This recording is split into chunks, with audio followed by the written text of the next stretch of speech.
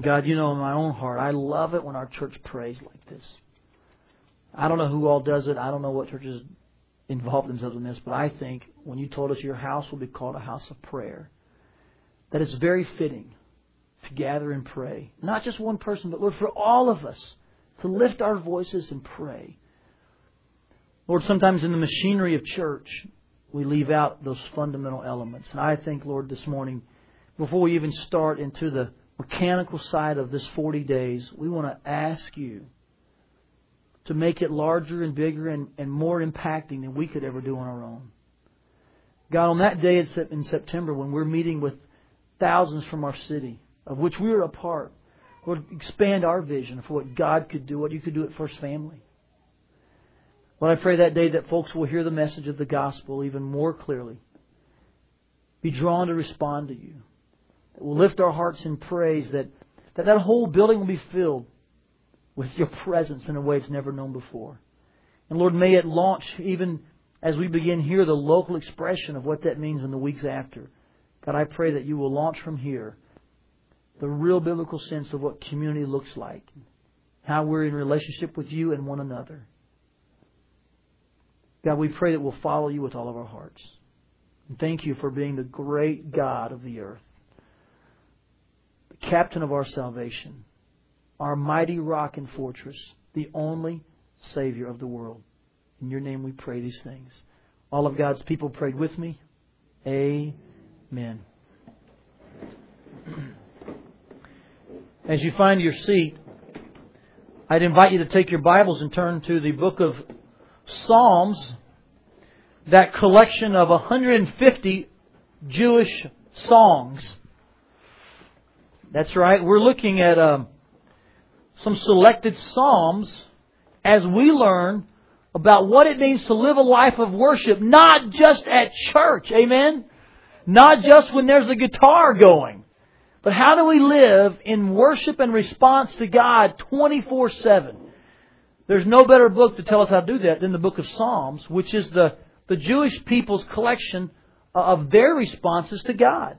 Not just on their Sabbath, and not just when they felt like to gather with their praise band, which was led by the sons of Korah, as we learned last week. But as they lived every day in the good and the bad, how did they worship? And we're looking at selected Psalms, and this week we come to Psalm 73. Psalm 73. With your finger there, I invite you to share with me in a story I recall from when I was in college.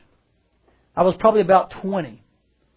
And there was a big festival at the elementary school there. And I was with a bunch of junior hires. I was not much older than most of the junior hires. I was a youth pastor at our church. And I was overseeing junior hires. And so, could you ask for a better job? You're 20. You get paid to work with junior hires. You're not really, you're kind of acting like a junior hire most of the time. I'm loving it, so I'm just hanging out with them, having a good time. And so we're at this festival at the elementary school. And man, it was awesome. We were just going from ride to ride and game to game, kind of like a mini state fair atmosphere. And then suddenly you could just sense there were a lot of screams and something was going on. You could just sense in your heart, okay, something's different. Well, what had happened was just a few areas over, the the facilities manager of the institution, his name was Doug. He had rented like this big cherry picker, and it had a big, basically a crane that would extend its arm. And I think it had an arm that was, kind of go extra high. Well, and he was a large guy. And so he gathered a couple of girls from our junior youth group with him, and he'd take them in rides. And so little kids were loving it. They'd go real high, and they'd look over the whole grounds, and then he'd lower it back. Well, he gathered some junior high girls in there with him, and I think they went over the weight limit because as the thing went, then the base tipped, and the whole cherry picker thing began to fall backwards. Well, when Doug realized what was happening, Chris and Amy were the ones in the crane. They were in my youth group. He gathered them in his arms, and the crane began to fall back, and he was in this basket, and so he just held them in his arms. And he was a large guy, and he was a great cushion for those girls. They were injured very little. I think one girl lost a spleen. They were out of the hospital in a day. They had minor cuts and bruises. But as he fell backwards and cushioned them, he did nothing for himself. He had no arms. And so his neck and his head took the brunt of all the impact. And the machine as well that crashed down. And Doug may have lived that evening. But he was killed.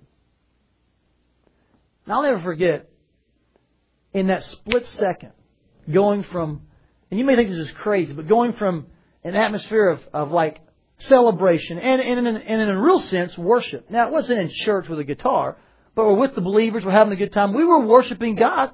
We're giving Him our response. We're kind of partying for Jesus. I like that time of worship, don't you? And we're having a good time, and we're ministering, we're equipping, we're encouraging, and we're just having a good time with God. And then suddenly, within a matter of seconds, you run to this area, you hear a crash or screams, and you look, and here's the guy that you see every week handling the lights and the sound system and the things in church, and he's on the ground, there's blood, and these girls are passed out, and you're like, what happened? I mean, you go from worship to worry in a split second sometimes, don't you? Well, you've done that. When it seems like, man, the party is awesome, and then you get a call, or you get an email, or you see something, you hear something, and suddenly all of your emotions change, and it's like, hey, God, are you still up there? You know, I'm dialing, are you home? Are you there, God? I'm sure we've all felt that way. That's not just a thing that happens 20 years ago or however many years. I think it's happened this week to some of you. Some of you have received bad news this week. Some of you knew maybe something was happening and it culminated and it's hard to accept. I recall when just about a year ago, maybe a little less than one, I'm not sure exactly, but one of our sister cities in this church, Prairie Ridge, one of their associate pastors, his name is Kevin. And they expected to go to church on Sunday and celebrate God. And instead, Mike, their pastor, has to announce that one of their associate pastors' wives was killed in a car wreck in Chicago. And can you imagine? You go to church, you're thinking, man, the family's going to gather, we're going to celebrate the Lord, and instead you hear that one of your staff members, his wife was killed in a car wreck, and now he's left to raise a little girl. And I mean, you can go from worship to worry in just no time at all. That's how we felt when we had our miscarriage. Excited about the pregnancy. We had Brett and Bethany, and next thing you know, you find out things aren't what you thought, and you're left now reeling and dealing with the baby you lost. I know that Julie's parents felt that way. Julie was a teenager, and they get a knock on the door, and the police are there, and they brought tragic news that Julie's brother, their son, teenage son, was killed in a car wreck. I mean, guys, let's just be honest. I could go from table to table, chair to chair, and you could share moments in your life when it turned on a dime, didn't it? When suddenly you begin to wonder, man, is this godly thing, is this church thing really all it's cracked up to be? Now, if you felt like that, just nod your head. And I think all of us have. It's okay. I mean, I know that Rich and Lori were here in the first service, and their whole journey with cancer. I look over there at Brian. I think about their journey with cancer and his situation. And there are times you wonder, you know what? Is this whole spiritual journey worth it? Does it really work? If you've ever had those feelings, then you can relate to the guy that wrote Psalm 73. If you have your Bible, I want you to make sure you look with me this morning as we read through these verses and comment about them and draw some simple truths to help us this week. Psalm 73 is written by a guy named Asaph, who was a choir director for King David. He may have written about 12 psalms in this section, or he may have just simply led these psalms. We don't know. That seems to indicate that he actually wrote them. But either way, he was the one responsible for leading the different choirs of the Jewish people in these songs. And apparently this song here comes out of great tragedy. This is almost like a personal journal entry from a man named Asaph. And look what he says in verse 1. He says, "Surely God is good to Israel, to those who are pure in heart." And in that verse we have a ring of almost like God is good to them. You know, it's almost like a collective noun. Yeah, if you're in Israel, God is good to you, sure. Almost like a doctrinal head knowledge. Because look at the next phrase. But as for me, I mean, it's like, yeah, I know that it should be this way. And if you're in Israel as a group, yeah, He takes care of you. But let me tell you something. As for me, and he gets very personal now. Look what he says. "As for me, my feet had almost slipped. I had nearly lost my foothold." Why? "For I envied the arrogant. Especially when I saw the prosperity of the wicked. Now, I want to answer this question technically first. If you want to know why he slipped and why he was close to turning back, just circle the word in verse 3, envied. Envy always leads to a place where you second guess your decisions. Envy is never a good platform on which to operate. And if you find yourself at a place of envy, even though your feelings are real, even though you honestly think that's what you're going through, I'll be honest with you, they're not true. They may be real and you may actually feel them, but they're not true. Because envy is the place we get a false perspective. It's on the platform of envy. It's the lenses of envy that make us see things as they're really not. If you don't believe that, just check out TV. They'll show you in 30 minutes what it took 10 hours to make, and you'll think, man, I wish I had it like that. Man, that's envy about what's on TV, and it's not even true. It's a false reality. You with me? Envy is never the proper lens to wear when you're trying to get a real perspective. But for some reason, Asaph was thinking, okay, I'm envious of what's going on around me. And look what he said about this. It affected his perspective. Let me show what he said. Verse 4. They have no struggles. Their bodies are healthy and strong. They're free from the burdens common to man. They're not plagued by human ills. And so pride is their necklace. You know, they wear it. You can see it in them, can't you? These prosperous, arrogant, wicked people. And I'm speaking here in the terms of the Jewish culture, so follow me. It says they wear it like a necklace. They clothe themselves with violence.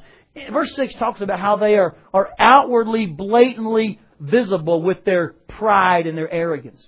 They don't tuck it away. They say, hey, man, who is God? I'm fine. I don't have the problems like you have, and I don't believe that Christianity stuff. Verse 8, they scoff and speak with malice. In their arrogance, they threaten oppression. Let's go back to verse 7. I missed that. From their callous hearts comes iniquity. The evil conceits of their minds know no limits. You begin to see that they're just really, not content with saying, hey, I've got it good. They're just going to go all out to make sure that their iniquity, their wickedness knows no bounds.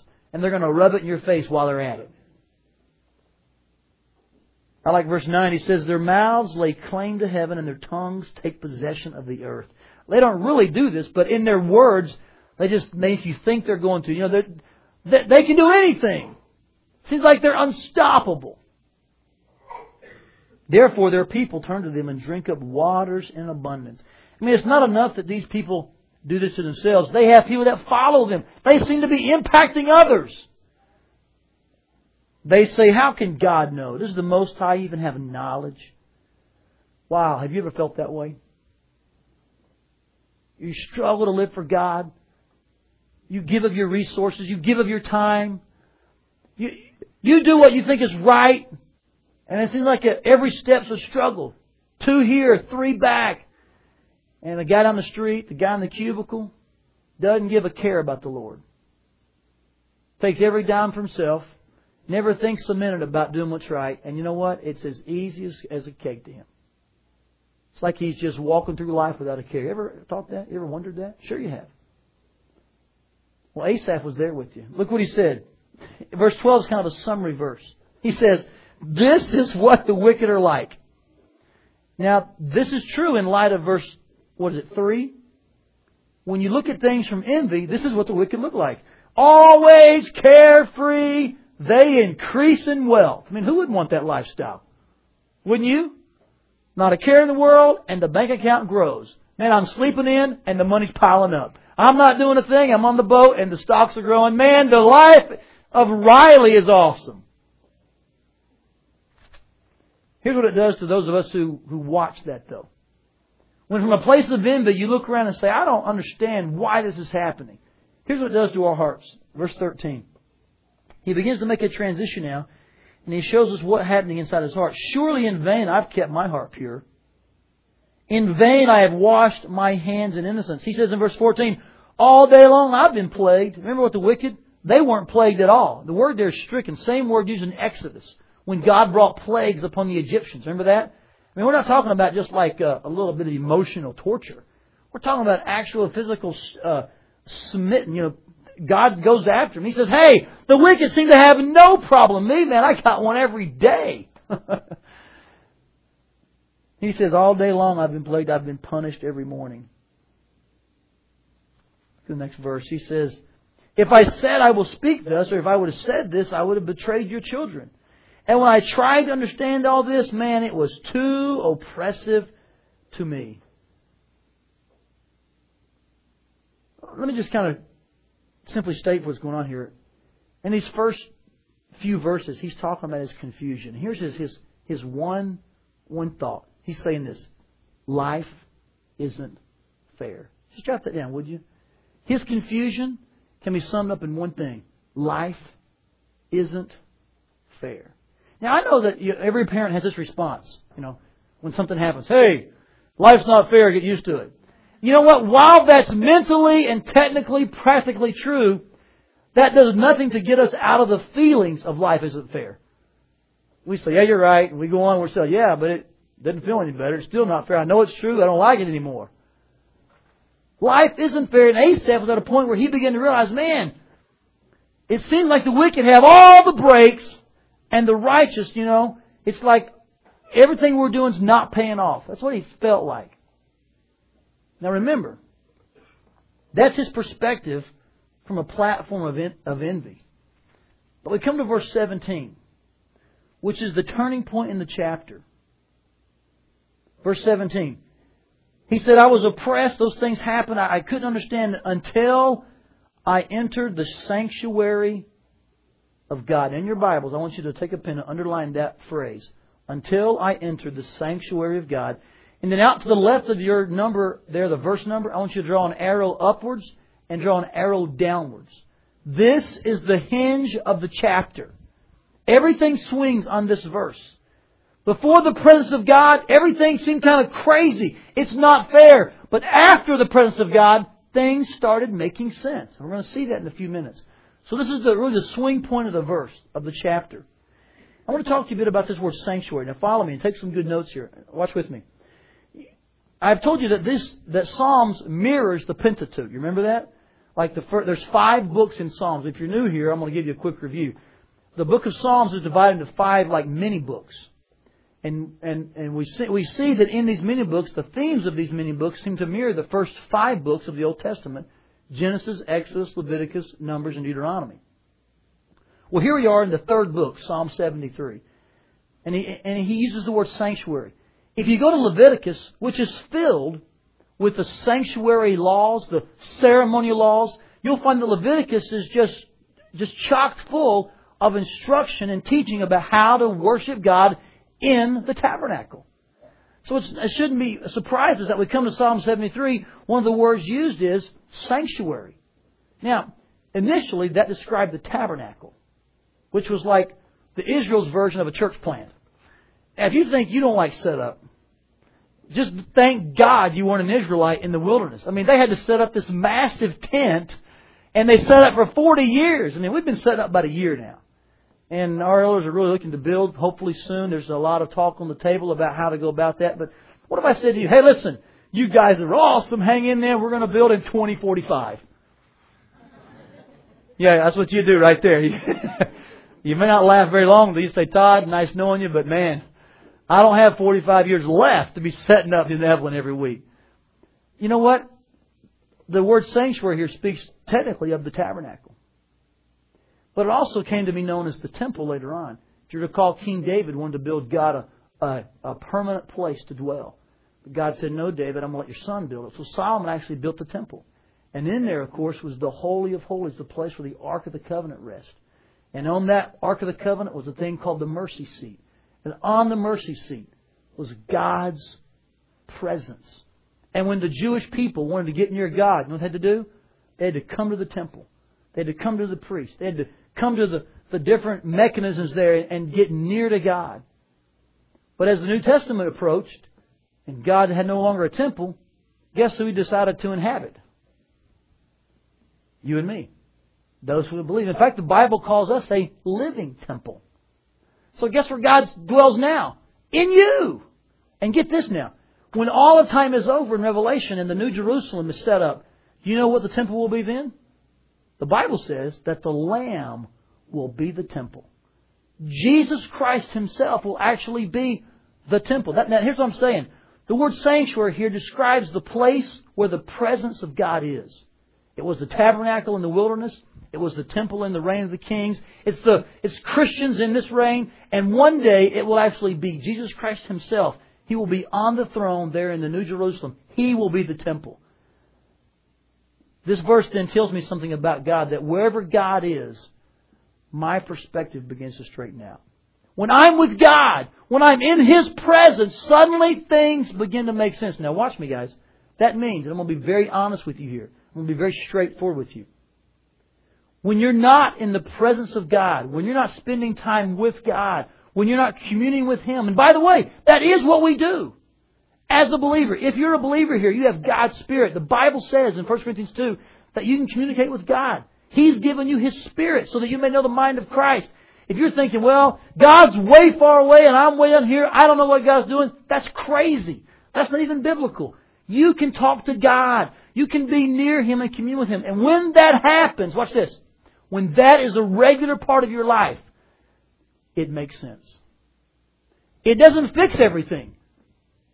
The wicked still make tons of money. A lot of times Christians don't. If you look in this chapter textually at least.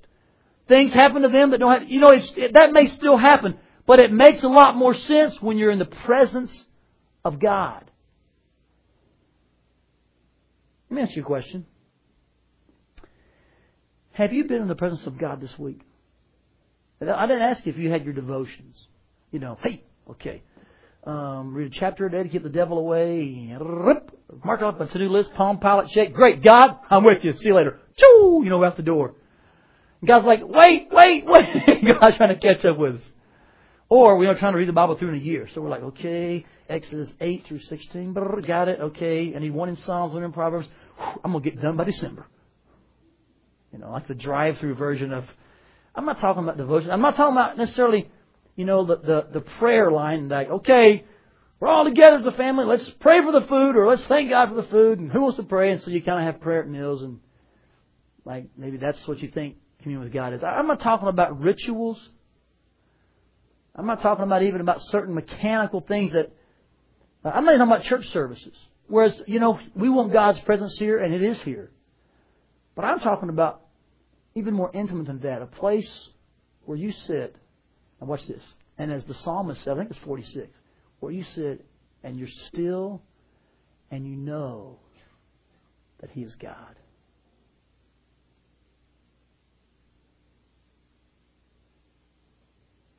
Where He doesn't have to fix all your problems. And where you're not after His presence with a T. You're simply after His presence. P-R-E-S-E-N-C-E. You see, I think it's a shallow relationship to only want God when He gives to us. Which is where Asaph found himself probably in the first part of the chapter. You know what, God? They've got everything that's going good. You've done nothing for me. I mean, have I done all this in vain? It's a shallow relationship when we expect God to give, and only then when we love Him. I mean, what if you do that with your spouse? Like, baby, I love you. We got a good marriage thing going. And then one day it stops, dinner stops, or the giving stops. Hey, this marriage thing's going to stop. Unless we, get back to the... I mean, that'd be like, whoa, dude. What kind of relationship is that? Where it's only good if you get? Sometimes I think we treat God that way. We love God and we love what He does for us. But you know what God's really after? He's after being with you and communing with you through the good and the bad. What did Job say? The Lord gives and the Lord takes away. Blessed be the name of the Lord. See, really what Asaph got into in verse 17, I'm going to say it to you in 2 words. What he really got into? Personal worship. He got into the whole idea of communing with God, not just when the church got together. Not just when they opened the doors and said, okay, Steve's going to strum and we're going to sing and now we're going to be in the presence of God. Man, you can be in the presence of God tomorrow, tonight, Tuesday, Friday. When you come before God and say, Lord, I'm in your presence, then you are in His sanctuary. You and Him are there together. Here's what happens when we enter God's presence. When His presence becomes really our focus. Look at verse 18 now. He says, surely you place them on slippery ground. Look back at verse 3, verse 4. Oh, excuse me, verse 2. He said he had been on slippery ground in verse 2, didn't it? But now look what he says in verse 18. He says, God, after being with you, I see they're on slippery ground. You cast them down to ruin. How suddenly are they destroyed, completely swept away by terrors. As a dream when one awakes. So when you arise, O Lord, you will despise them as fantasies. Now, I like these next few verses. When my heart was grieved and my spirit embittered. And you ought to, out beside verse 21, you ought to write verses 1 through about like 15. He's speaking there of what he felt earlier. When I was feeling those things earlier, look what it says. I was senseless and ignorant. I was a brute beast before you. Say, Todd, what does that mean? It means simply this. When he had this relationship that simply said, God, you do for me, I'll do for you. And if you don't do for me as good as you do for them, I'm out of here. That's kind of beast-like. That's animal-like. You say, what do you mean? Well, watch this, guys. I mean, most animals, you feed them, you pet them, and you house them, they're going to love you. Now, there's a few exceptions. There's some dogs that you don't feed them and house them, they still love you. I don't understand that kind of dog. They're awesome, you know. But for the most part, it's beast-like. It's almost Pavlovian to say, hey, ring the bell, give me what I like, and I'll respond to you. God says, you know what? When we act that way towards Him, we say, listen, you do, and I'll be happy. That's not what He's after. He's not after a relationship with animal-like people. He wants a relationship built on inner communing and a place where we're with God beyond the good times. Let me ask you a question. And this will be a little tough to hear. Does your relationship sometimes resemble with God, sometimes look more like a animal pet owner relationship? If He does His part, feed me, house me, pet me, I'm a good pet.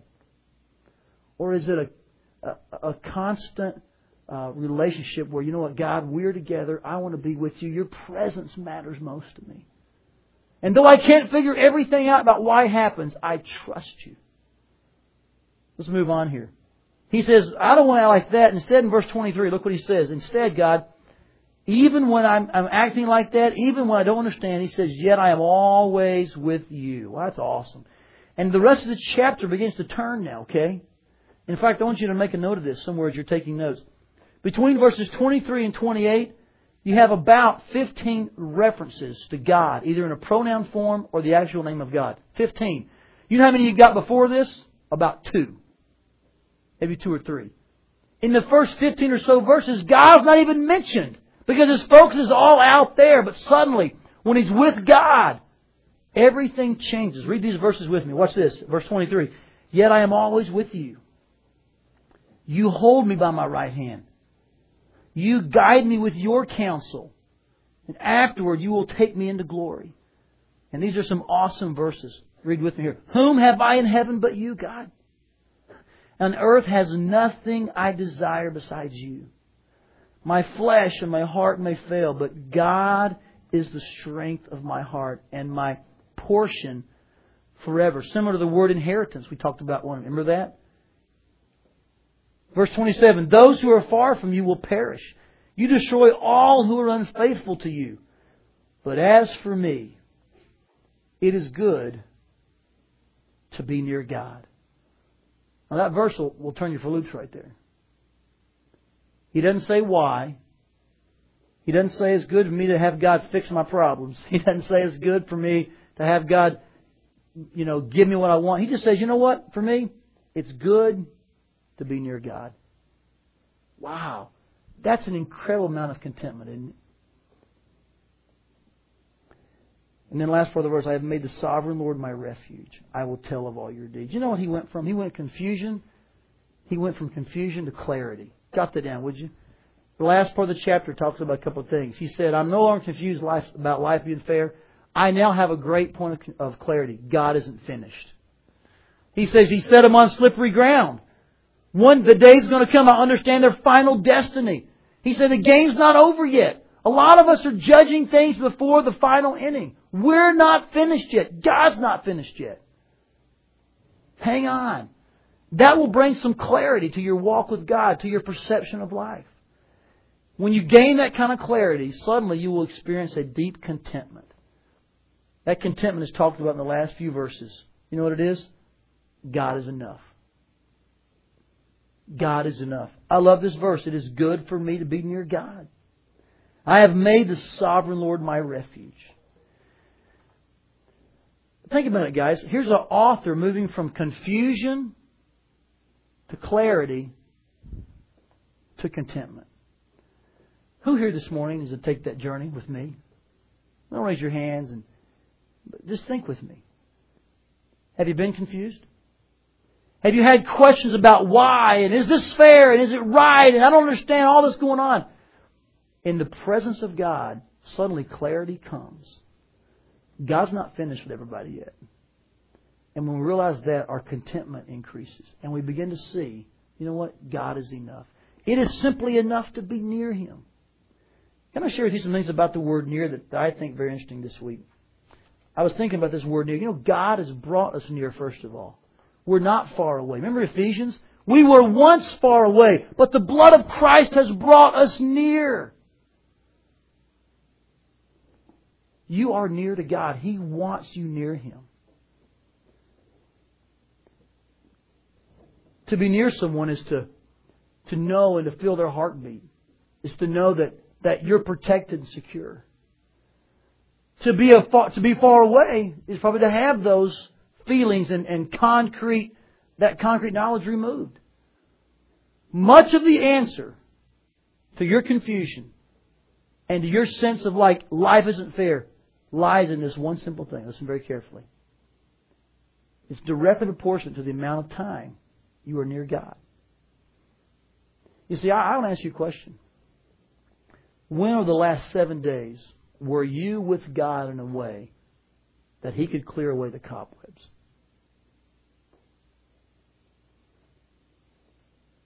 I know you're busy. I am too. I know you've got a list of things to do a mile long. And you're only halfway done and that list is even a week old. I realize there is more on your plate than you bargained for. So is that going to crowd out God and leave you at a place where it's like, I'm more confused this week than I was last week? But we keep crowding out the sanctuary place. The place of His presence. We keep pushing it back. God, I don't have time to pray. God, I don't have time to be with you. Can I be honest with you? You're too busy not to spend time with God. You don't have it in you to bear up under the weight of the world and the pressures of life if you're not with God. You do not have it in you. Humanly speaking, you will fall and crumble, and so will I. It is impossible to walk this journey watching the arrogant and the wicked. And without the presence of God, it is impossible to carry that. You don't have it in you. Which is why most churches are filled with frustrated, confused Christians. They'll play the game, sit in the chair. You can call them pews if you like. Sit at the table. They'll sing the song, but they'll leave thinking, yeah, doesn't work for me. Just like Psalm 73. I bring you back to a place of personal responsibility. Answer your question. When of the last 7 days have you spent time in God's presence? Just you and just Him. So He could clear away your cobwebs, answer your questions, work on your heart. Can I show you an interesting contrast? Look at verse 28 again. I'm going to show you one thing as we close. Verse 28. The phrase, as for me. Do you see that? But as for me. When's the last time you saw that phrase in this chapter? You remember? Look back at verse 2. But as for me. But they're opposites. In verse 2 it was, man, yeah, God's good, but as for me, I don't see it, baby. Now in verse 28, it's like, you know what? Man, you know what? God's going to take care of the wicked. He's going to take care of that. But as for me, I'm just going to get close to God. It's a totally opposite. I mean, it's a complete turnaround. The opposite feelings in these verses, which is what some of us ought to do today. You came in here thinking, you know what? I'll do the church thing. I'll check out this new church. When I've been here a year, I'll keep going. I told them I'd be committed. And I'm sure that's not everybody's feeling. But I imagine there are people frustrated and confused, and life has not treated you well. I mean, sometimes, there's a lot of pain. You have a lot of hurt. You take it at work, and you got a call, and you got an email. It's like, you know what? What do I do with all this? It's a good question. To harbor that, to keep it in, helps no one. To bring it to God helps you immensely. So I got a simple point of action for you this week. Very simple point of action. When this week will you set aside time to be in God's presence? Now, don't call me basic. Don't call me simple. Don't point a finger and say, Todd, we sat through 30 minutes to hear that. We know that. I disagree. I flatly, wholeheartedly disagree. You take surveys in churches, about 10 to 12% of your church is involved in regular, you can call it devotions, meditations, call it what you want. George Barna's polls tell you that most churches, about 10 to 12% of their people actually spend time every day on a weekly basis with God. So I'm brave enough this morning to come before you and say this to you. Don't make the next week like last week.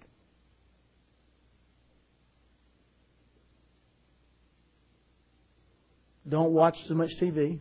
I'm getting kind of personal here, aren't I? Getting right where you live, aren't I? You know why? Because I live there. I live the same thing you guys do. Don't work the extra hours if you can help it. I live there. Don't grab the remote. Do something different so that this week your time with God clears away the cobwebs. Maybe change, if you're reading your Bible and it seems stale, change it up. Maybe there's some other ways to go about it with you. Maybe instead of the same routine, you find a new place, a different time. Here's what I'm saying though, guys.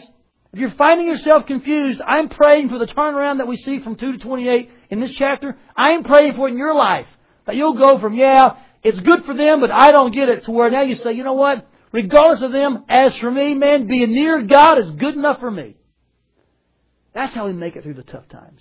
That's when life starts to make sense, when we are near God. So when are you going to spend time with God this week? I mean, what if it was with your spouse? What if it was always just rote and stale and ritual? And what if I said to my wife, honey, it's 7:30, let's have our little meeting. She said, okay, and every day for a week, 7:30, we had a 5-minute meeting. I check it off my list. Great, I've got the daily wife meeting out of the way. Check it off, and I can go to my life now. Do you think that really work? No, I can tell you, it wouldn't work. Trust me, okay? I can just answer that definitively. And it shouldn't work, and vice versa. So some of you need to really reconsider and think, are you honestly, actually spending time in God's presence? It is difficult. It's very difficult. Things will creep in. Yesterday, we had a moment which our kids all ran out to play. And I'm not sure, I think Brett was at a friend's, and the girls were home and they were riding bikes, and there was a moment in the house when there were no children. And suddenly we thought we'd seize the opportunity. So I went to the piano. I thought, honey, this is a great moment. I think she was doing something. And so I just sat on the piano to play something, just sing to myself. And within 3 minutes, all the kids run back in. Bang, bang. They're playing the piano with me, banging on the chords. And I'm like, it never fails, does it? Just as soon as sit down. And she had said to me before I started, she goes, you better hurry because they may come back in. And sure enough, things will crowd in on you. The minute you try to say, I'm going to be still and alone, you can expect it. You cannot let that stop you, deter you. I'm asking you something today. I want you to move from confusion to clarity to contentment. And I think it happens when you're in the sanctuary, the presence of God. When you're involved every day in personal worship. There's not enough here on Sunday morning to carry you all week. Is that okay to say? Ain't nobody that good. you've got to find time to enter the sanctuary on your own. Say to your family, hey, let's go to church today. It's Tuesday. Whoa, Dad, wait, we don't go till Sunday. No, I mean, we're going to go to God's presence now in our living room. Okay, Dad, if you say so, no. It'd be a little weird, right? Say it to your spouse. Say it to your friends. Hey, at lunch today, guys, let's go find some time in God's presence. Shake things up. Do what you got to do to make verse 17 a reality in your life. Get in the presence of God. Life begins to make sense when that happens. What changes do you need to make so that in the next 7 days you'll have time for God to clear away the cobwebs? I'll bring you to a place of prayer. Would you please bow your heads with me?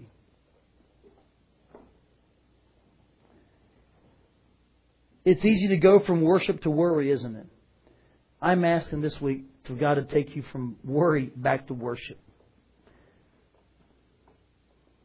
When life wants to throw a curve to you and take away your own sense of personal relationship with God and your own identity, when it seems like worry becomes the common course at every meal,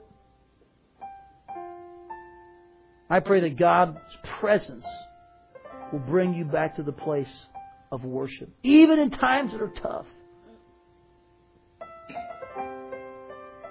As I was studying this week and praying and just thinking about this chapter, this song came to my mind, and God has used it all week in my life. It talks about looking into Christ and gazing on His loveliness and seeing His holiness. And as we do that, suddenly we're brought to a place where our heart responds with these words, I worship You. God, I don't come here to take something from You. I don't come here to demand. I just worship You. With all that I don't know, with all the ways things just don't make sense, when I'm in Your presence, I do respond with worship. Lord, that's on a Monday through Sunday time frame. I want to ask you to keep your heads bowed. And if you know the song, sing it with me. If it just seems like something you just picked up, you can sing along with it. You may want to sing in your heart. The verse was like this. Just keep your heads bowed. When I look into Your holiness, when I gaze upon Your loveliness, when all things that surround become shadows in the light of You, when I've found the joy of reaching Your heart, when my will becomes enthroned in Your love, when all things that surround become shadows in the light of You, then these words we sing as a response to God. I worship You. I worship You. The reason I live, the reason I live is to worship You. I worship You. I worship You.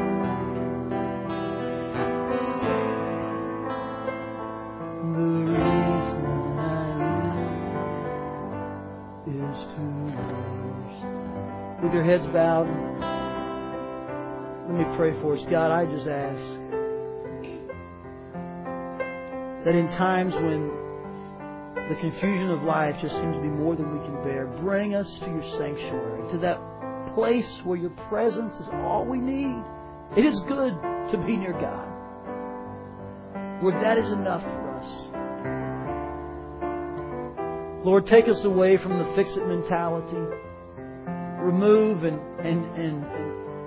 purge us from the present framework, Present, and instill within us the mindset that Your presence should be good enough. God, I thank You that our hearts cry to worship You, not just today, but every day. Lord, we cry to You as that song said, I worship You. So Lord, as we look upon You, as we're in Your presence, we worship You. Why don't you sing that with me again?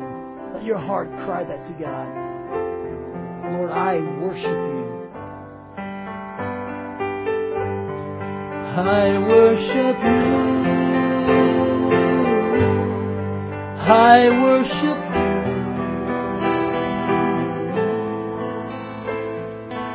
That's the reason I live. We worship you, God. Regardless of what comes, good or bad, God, let our worry be turned to worship. I worship you. I worship you. Oh Lord, we do. The reason I live is to worship. Oh God, we offer this sacrifice of praise. We give this worship to you, Lord, as a token, as a gift. Thank you for clearing away the confusion, taking away the blur, and giving us the right perspective. We do ask these things in the precious name of your only Son, Jesus Christ.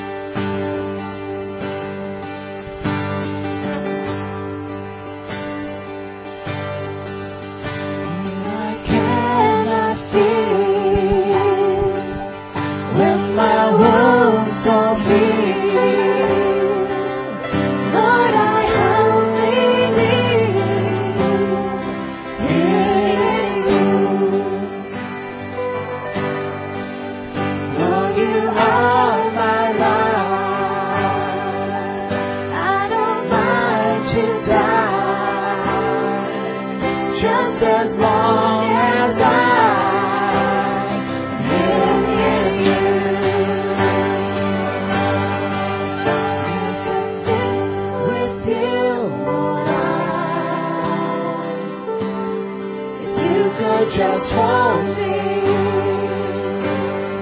love me.